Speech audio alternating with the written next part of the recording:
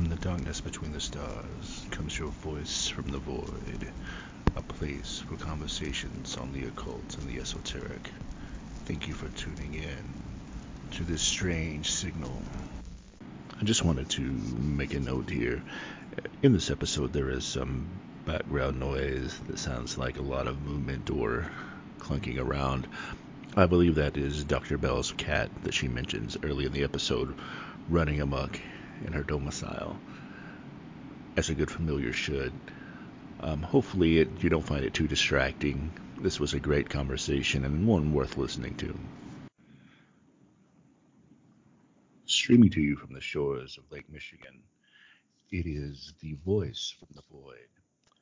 Today I am joined by Dr. Deanne Bell, who is the head of the Norfolk Pagan Moot, formerly ran the Earth Religions group for Bangor University, is a contributor for Sage Women and Pagan Dawn, and is part of the UK Pagan Federation. How are you doing tonight? Doing very good from the cloudy shores of Menai Bridge. Menai Bridge. How is the weather there this year? Dark and rainy. That's how it is most of the time in winter in Menai Bridge, but it does bring a beautiful spring with it. So we kind of wait for the longest night with bated breath, you could say. Yes, it is similar here. It's actually a clear and cold night with a wonderfully beautiful moon as I walked over to the studio to record this.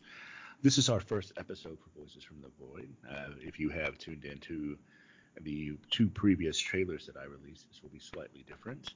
I asked Deanne to be on with me to discuss the winter solstice, which is when I hope to have this episode up. And I understand that you actually held a moot last night. Is that correct? That's right. We did the last Pagan Moot for 2019, and in that we did discuss the rituals that are associated with the solstice, and we made spirit balls, kind of set the tone for the upcoming year. We hold it every second Thursday because it makes it easy to keep on the calendar. Certainly, I can understand that. Unfortunately, as listeners will come to know, I am a practitioner. However, I am a lapsed practitioner. And part of the reason that I'm doing this podcast is to kind of force myself to get back into this headspace and practice. And so I hope to include other practitioners, perhaps not as much a luminary in the religion as Dr. Bell, but other practitioners on to discuss how they came into the practice. So that is why I guess my first question for you, which I guess is probably actually my third question so far of the night. What first brought you into the, well, I guess it's twofold. What first brought your attention to this worship and what drew you in, and how would you describe your worship? Okay. Well, before I get into that, I'd like to say a little bit about your comment on being a lapsed practitioner. And I think one of the things that a lot of pagans make a mistake about is they feel that they have to worship or do rituals all the time. And this is people who are newer to the pagan religion feel like they have to do the same things that the Christian religion does sometimes, and that's attend church every Sunday. And actually, the old gods are a little bit more relaxed and groovy about that. So we have in magic something called fallow time, which is when you're supposed to leave your magic behind. You reflect on the space, and you just try to let the next phase of magic come to you. And that fallow time comes typically when you are shifting from one type of practice to another. That's a great observation. Thank you for that. So coming into magic, how did I come into magic? Please excuse the yelling cat in the background. He is a full moon lover. I'm pretty sure he's a werewolf. Coming into my practice actually came through nightmares. So in my early 20s, I started to have a series of increasingly kind of violent and disturbing nightmares, and not caused by anything that I could really put my fingers on. I I wasn't reading Stephen King over all night long and then wondering why I was having bad dreams. And I was looking for a way to take control of that. And so the method that I decided that I would control that is through something called lucid dreaming, where you make yourself aware of dreams, and then you try to stop them, or change the focus of them. And lucid dreaming is actually what led me into looking into magic itself, because the first kind of magic I came into contact with was warding, which is setting up a positive energy around yourself or around your space, or protective energy, to keep other kind of negative energies out. And through a combination of lucid dreaming and warding, I was able to take control of my space and my actions, and to reflect better on things that might be contributing to those nightmares. And that was really my first step into magic. Interesting. And now with the lucid dreaming, when you were taking practice dream journaling, or was it completely a more psychic experience without any tactile um, elements? But it was a little bit of both. So lucid dreaming, you set up symbols usually in your dreams that will let you know that you're dreaming. And unfortunately, I wasn't very good at that aspect of it. What I had to do was wait until I knew I was in a nightmare, and then I tried to say I'm in a nightmare, and that vocalization of that was help me stop the dream, and help me to kind of shift it into new spaces. So I would record what I was dreaming about and then look it up in a dream journal to see if those symbols meant anything to my waking life. And they coordinated an amazing amount of time. And you can read that in one of two ways. You can think about it like horoscopes, in that you can apply most general interpretations to any part of your life. Or you can look at it as your subconscious actually trying to communicate with you. And I think one of the strangest incidences of that was that I dreamt one night that I was hiding money under floorboards. It was the weirdest dream I've had I think, in my whole life. And I was actually unhooking these honeycomb parts of the floor and hiding coins. And when I woke up to look at the dream, I mean, seems pretty straightforward, doesn't it? You're kind of Yeah. storing wealth, but it was actually a means of protecting assets. Honeycomb meaning natural assets. And I was actually suffering some health problems at the time that I was really worried about, and I was trying to think about how I was going to maintain my own physical health. So the kind of literal interpretation of dreams and what you're actually talking to yourself about is quite different, when you start to get into the symbols that are in them. And you'd be amazed that when you start to dream or to look at symbols in any detail, that you begin to communicate with yourself in those symbols. So some things that I probably would have never dreamed before, but came across the symbols in the dream journal, then started to, or the dream dictionaries, then started to appear in my dreams. Sure, that makes sense. Now, did you start connecting these dream symbols with outside portents or revelations? Did that symbology match up? Did it bleed out? A lot of the times, yes. And that's where it starts to really kind of shift into magic, because symbology is a really important part of spell work. You light candles and bring in earth and call air, depending on which kind of practice you're doing. Each of these kind of smaller items representing a larger part of your life. So it made the transition, from just kind of waiting for my subconscious to talk to me, to actually talking to my subconscious myself to change aspects of my life a lot easier, because I had already those connections with symbols. Yes, that makes sense. Now, when you were beginning to get into the actual practice of magic beyond just this initiation, as it were, the self initiation, how did you choose what pathway you follow?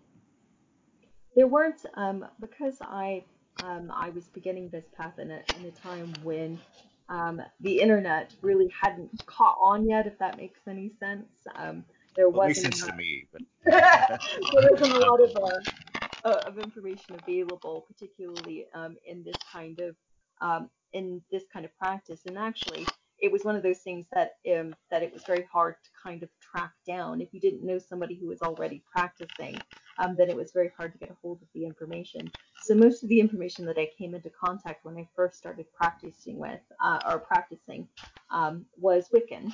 And it still has a very large influence on the practice that I have now, which is a lot more non-denominational, which is a lot more hedge witch-esque than it was when I started.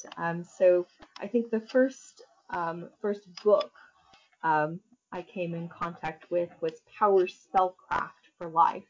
And it set me up for a good way into kind of assessing paths of magic. So rather than being taught the strict Gardnerian, yes, that's the word I want, Gardnerian ways, the Power Spellcraft for Life asked me to assess the paths and determine whether they were right for me, determine what each aspect of a spell meant.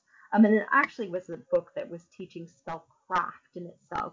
So I was very lucky in that I came into contact with a book that was asking questions rather than trying to prescribe a specific path. My second lucky break was that I had a friend of a friend who was already practicing magic. And she came and helped me do kind of the more rudimentary things. And I remember one of the things that I really struggled with when trying to learn to ward was a physical ward on myself. And I struggled for ages with trying to do the visualization for that. And finally, what she said to me was, on Star Trek, shields up. And that was the perfect kind of metaphor for it. And it helped me kind of really lock down that power. So one of the challengings of recording a transatlantic podcast is sometimes the audio gets a little garbled. You mentioned a book earlier, and I couldn't quite make out what it was. What was that book? Power Spellcraft for Life. Got you. Thank you very much. So yes, I think it is very interesting. The way that you combined pop culture and magic, and I think that for people of our generation, that's not that unusual because speaking for perhaps dangerously so for both of us, I think we were coming into it around the time of the emergence of chaos magic as a major thing in pop culture. I don't know actually because my experience with chaos magic is quite limited. Even though I run um, several groups and I have several people who've said that they practice chaos magic.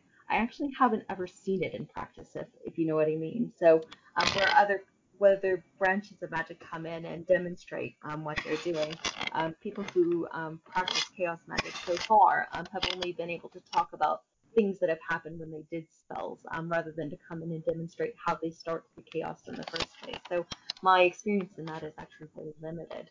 But we did come in with Buffy the Vampire Slayer and with Wow. Charmed and with with all of those kinds of um, they were new to us anyway, Yeah. um, ways into spirituality that weren't offered to me growing up in Kentucky. And that's probably something I should tell your gentle listeners. I am calling you or talking to you from North Wales, and I am very obviously not Welsh.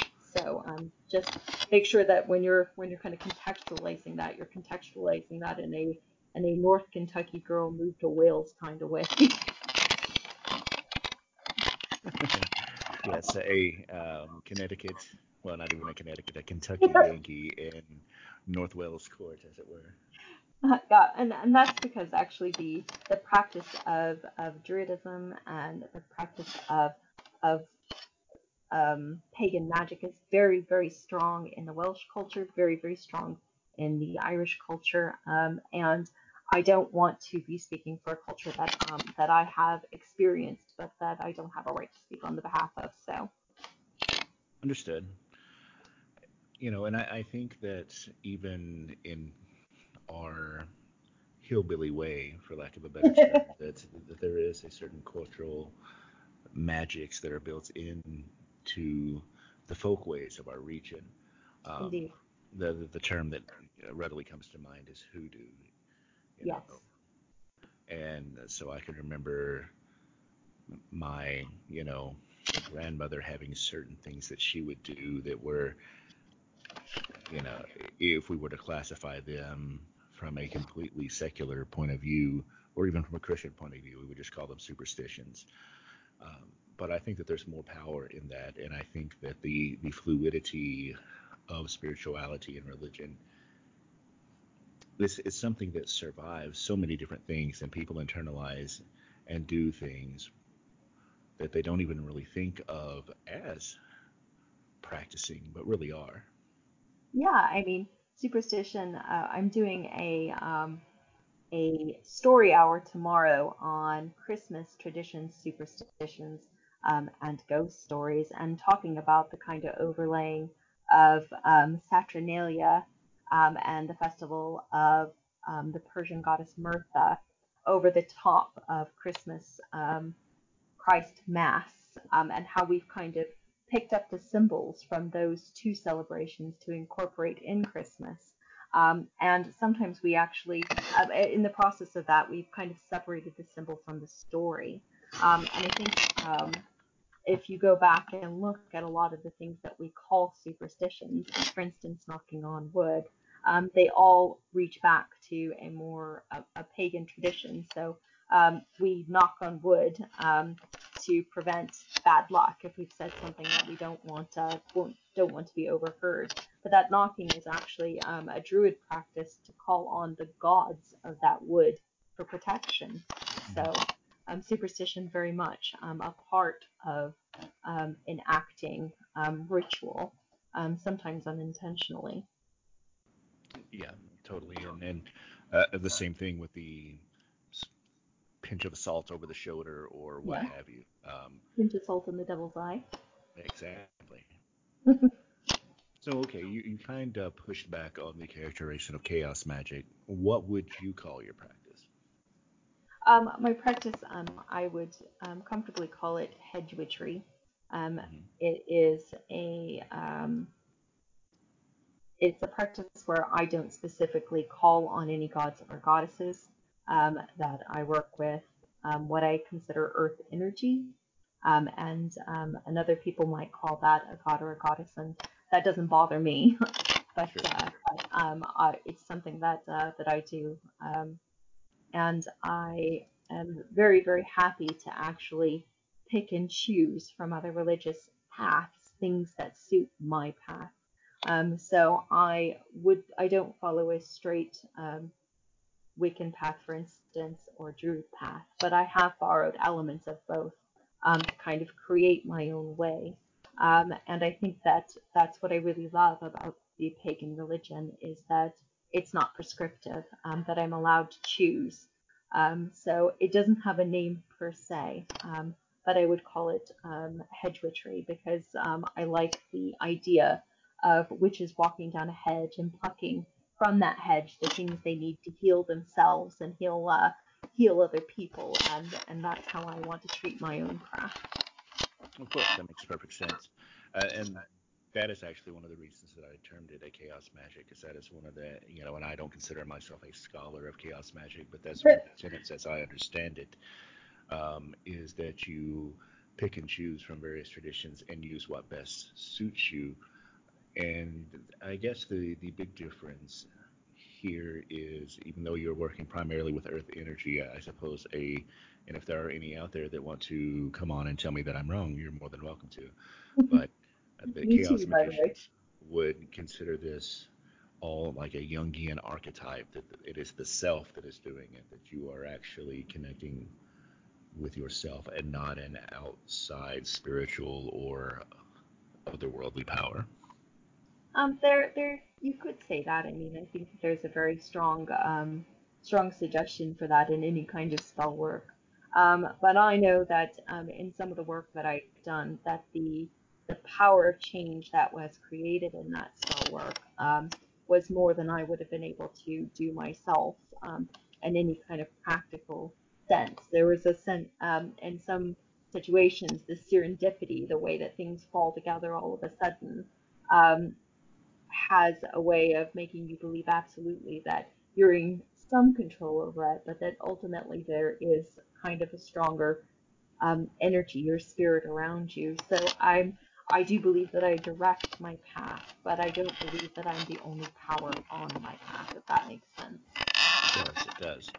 So how does it feel to live in a place where, I mean, just judging from the manner of things that you're involved with and honorifics that I listed at the beginning of the podcast, how does it feel to live in a place that is so different from Kentucky, where we grew up, that is accepting of these things?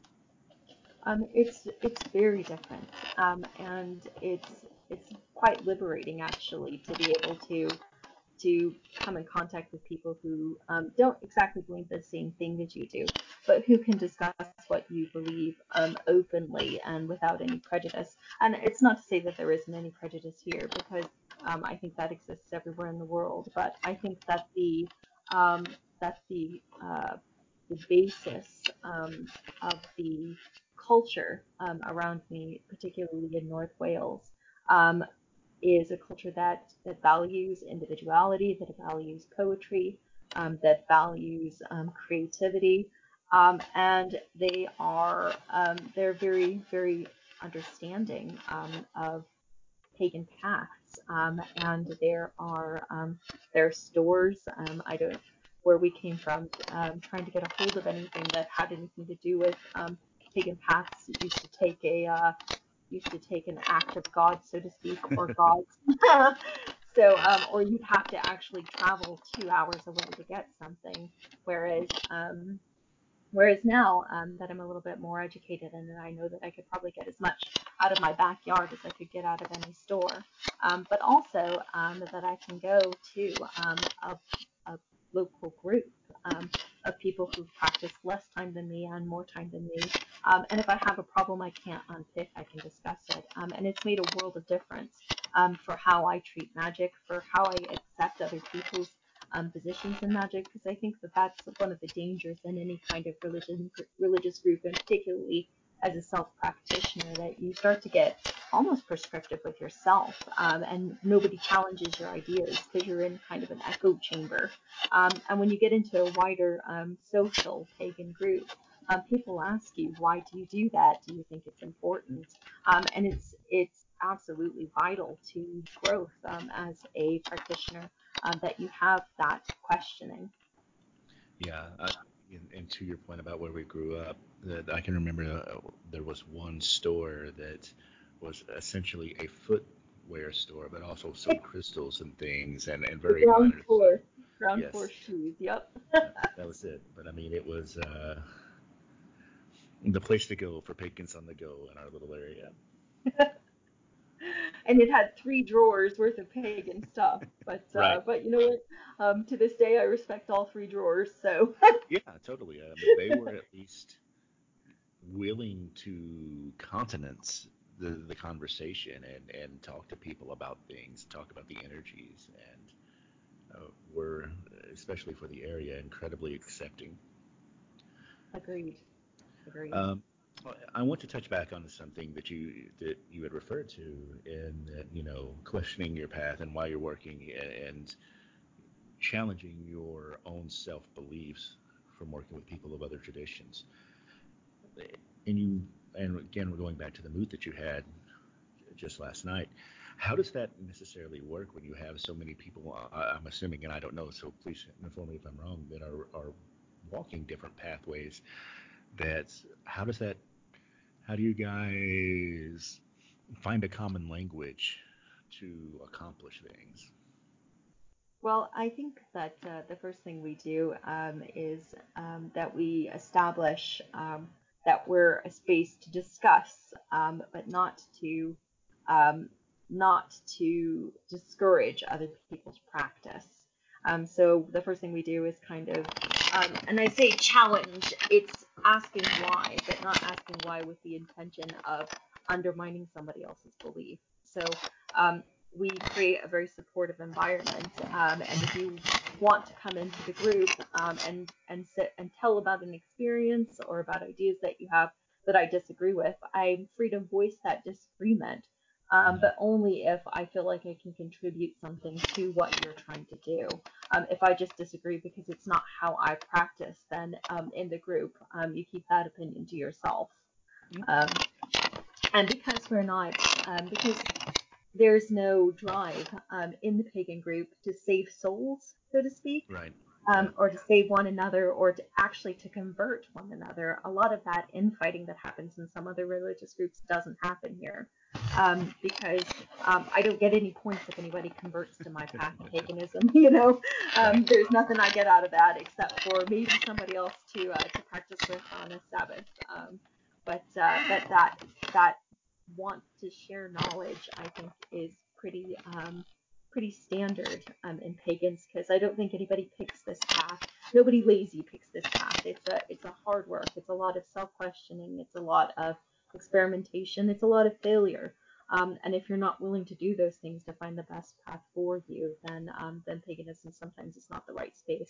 So we already have people who are willing to be flexible in those areas, and that means that we can discuss what we're doing. So the bulk of my group now are heathens, are Norse pagans, and that's a branch again that I know some about, but I don't know a lot about. So they've been coming in with their rituals and with the way that they worship, and talking about what it means to do, to make certain sacrifices, or to make time for their gods, and I think that that's been fascinating, and it is something to kind of think about. And I'm fascinated in two senses. In the first sense, that I've never seen it practiced, and the second sense in the way that it's married to the stories, the cultural stories that it comes from, and I think that curiosity is vital, actually, to growth. So that's how we kind of keep it calm. And we're also in a little nook, so if somebody gets too heated up, they get banned from the nook for 10 minutes, and then they can come back in. Very good. But to date, we have never had to ban anybody. So I do think you're right, though. I do think without the drive to convert, that it allows you to really accept other people's views. And I think that another point that you touched on, which is very important, that I want to tease out a little bit, is that this is not an easy path, that it is something that you have to work at, and that there is a lot of failure, because I feel, and even amongst some of the people that we knew when we were younger in our local community, that the title of pagan, or whatever they wanted to call themselves, identifier X, because I know people who call themselves druids and people who call themselves shamans, and it ran the gamut. And I'm not going to say that they weren't honestly walking that path, but I think a lot of it was to identify themselves as something different from the mainstream, that it became a part of their identity and not necessarily a part of their practice. And I don't think that there is anything wrong with your religion, whatever it is, being part of your identity, but I think that they were just doing it to mark themselves as other, as opposed to actually seeking any kind of enlightenment or pathway with it. yeah, and I think that that's something that happens, because we feel a need to seek others like us, even when we want to stand out different. And sometimes the only way you can find the people who are like you is to say, I'm not like them. Yeah. And and I think that there is sometimes some experimentation. People come into the group, or come into paganism believing that it is um, that it is a way to stand out. And it can be, I guess. But I think that those people very soon realize that there's a lot of work and self-reflection, and that self-reflection about why they want to stand out can sometimes convert them either fully to the pagan path, or to actually make them kind of step back and think about other ways that they can make themselves different. I think that maybe paganism for people who are trying to be other is not the wrong path, No, but no. it's not the easy way to go. Do you have any? I know that here on the state side, especially, you used the term heathen earlier, but people who follow the more Nordic religions here are having to push back against white supremacist groups for the appropriation of symbols and terminology. Do you see that so much in the UK? Yeah, I mean it's not as much because well I don't see it as much because I'm in an area where that isn't a very prominent. But I think the appropriation of symbols is something that is a part of culture, and there's not a way really to fight it. I think that the Norse path has a lot of things that they have a lot of elements that have to be reconciled with a modern um, world that are difficult really to think about in terms of gender, in terms of equality, in terms of a lot of things. And the way that I've seen them work it in my groups to um, is to really quite is to think about what those terms mean to them, and to think about what that gender balance means, and to kind of take it from a gender power imbalance to actually um, empowering all parties. So I don't think that there's um, a lot of room in the wider UK Norse pagans for intolerance in any way, shape, or form. So the thought of it being kind of a white supremacist space is ludicrous to me because the Norse pagans I know would not be able to kind of fall into that category, if you know what I mean. I do. So yeah, I'm not sure that there's any way for any one religion to keep hold of a religious symbol. And I guess if those symbols are important to them, they can find ways to reclaim it. And if it's not something that's vital to them, it might be something to give up. Yes. But I think it's a personal choice ultimately, and I believe that the Norse pagans will find a way to make what they do inclusive and fitting for their growth, their spiritual growth. So at least the guys that I'm working with now are trying very hard to make it that way. Well, I certainly wish them the best, as I do the ones stateside. I know of several, well, I won't say several, but I know of groups that are regionally close to me that are dealing with these issues as well. So the reason, or one of the reasons that I wanted to get this recorded uh, tonight was the upcoming solstice. So would you mind sharing with us, Deanne, what the solstice means to you in your practice? The solstice, more widely, is the longest night of the year. In my part of the UK, it's particularly long. Today it started to get dark at 4 o'clock. So the long night is almost an endless night by the time the solstice comes. And in my own practice, I use that time um, for celebration first. So mulled wine definitely in my calendar, but I find it is a wonderful night for divination. And I do several kind of divination practices for predicting um, paths for the new year, giving me kind of ways to develop myself, things to look out for. Um, and I do a Wheel of the Year tarot spread. And I also do, because it is a night of fire, I do fire scrying. And what it really means to me is in the time leading up to Yule, is that quiet fallow time for me. Is a time when I'm not heavily practicing, when I'm trying to take as much joy out of the darkness as I can. And the 21st is kind of like the eruption of that joy and preparation for the work that will come in the spring.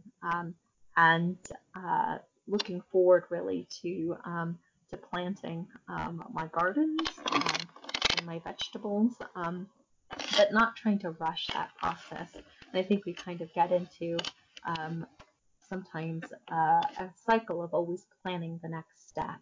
And on the longest night, I try to live in the moment, and make it a long night, make it a special night, and to use that time for some pretty deep reflection.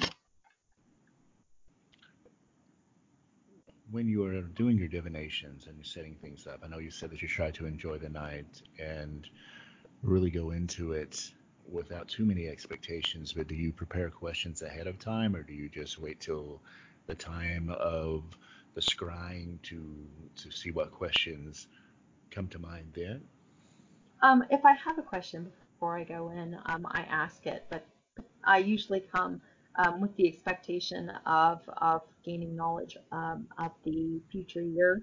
So, particularly pertaining to me, that keeps me from getting answers that are non sequitur. I Yes, don't really want to know what other people are doing for the rest of the year. A little bit selfish in my magic that way. Um, perfectly but fine. for instance, when my sister was having her second child, I was worried that she that the complications surrounding that birth would result in death. And so I came to my circle with that question, and my screen revealed that it was going to be a difficult birth, but that both the mother and the baby would be fine. And that is what happened. And that was a fire scrying session. So one flame became um, um, split at the top and then highlighted in bright yellow, and then slowly those two flames moved apart until the candle was actually two different burning flames.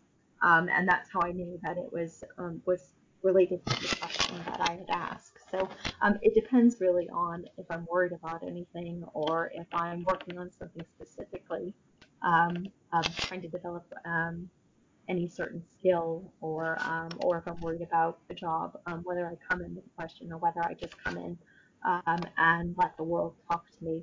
And I think that it's actually more useful if I don't come in labored or weighed down with too many questions. Certainly. No sense putting a lot of static into the signal waves. And also a good way to get weird answers. Well, I mean, we have both gotten weird answers when doing such things. That is so true. So I don't really have too many more questions for you. I do thank you for joining us this far and having I this thank you for the enlightening invitation. conversation. Um, if you would like to, though, you could tell me more about the work that you do with Sage Woman or Pagan Dawn.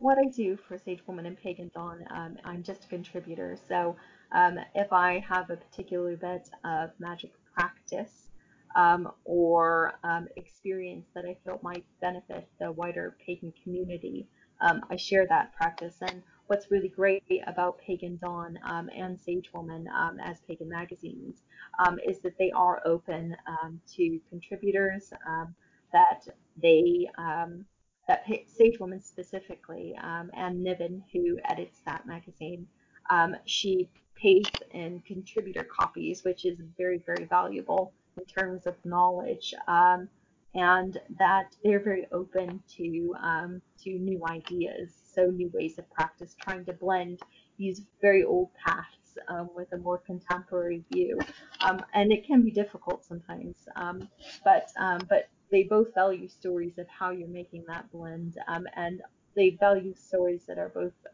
stories of success and stories of sometimes failure. Pagan Dawn is more kind of connected with researching researching certain paths. They're a little bit more academic driven, I think. Um, but both of them very, very good magazines to have a look at. And also, if you are practicing and if you want to share that practice, to think about contributing to. That sounds very good. It reminds me of, and I'm sure there are other things, but the one that I am most knowledgeable of is Anathema Publishing out of Canada, which often has calls for contributors for their quarterly journal called Pillars. I haven't seen that one yet, but it will be something that I'll have a look into. Well, next time I see one, I will pass official way so that you can have that information. Sounds fantastic. Well, again, Well, I want to thank you very much for joining me this evening. It is always lovely to talk to you. lovely to Hopefully, talk to you. Thank you for including me. oh, I plan on doing so again. I will be annoying in that way. And as they say on Twitter, all opinions are my own. Of course, of course. Speaking of, if you have any contact information or anything that you would like to give out or links to the organizations that you work with, please pass those along and I will make sure that they are in the show notes. Absolutely. And may you have a blessed solstice. May you have a blessed Yule.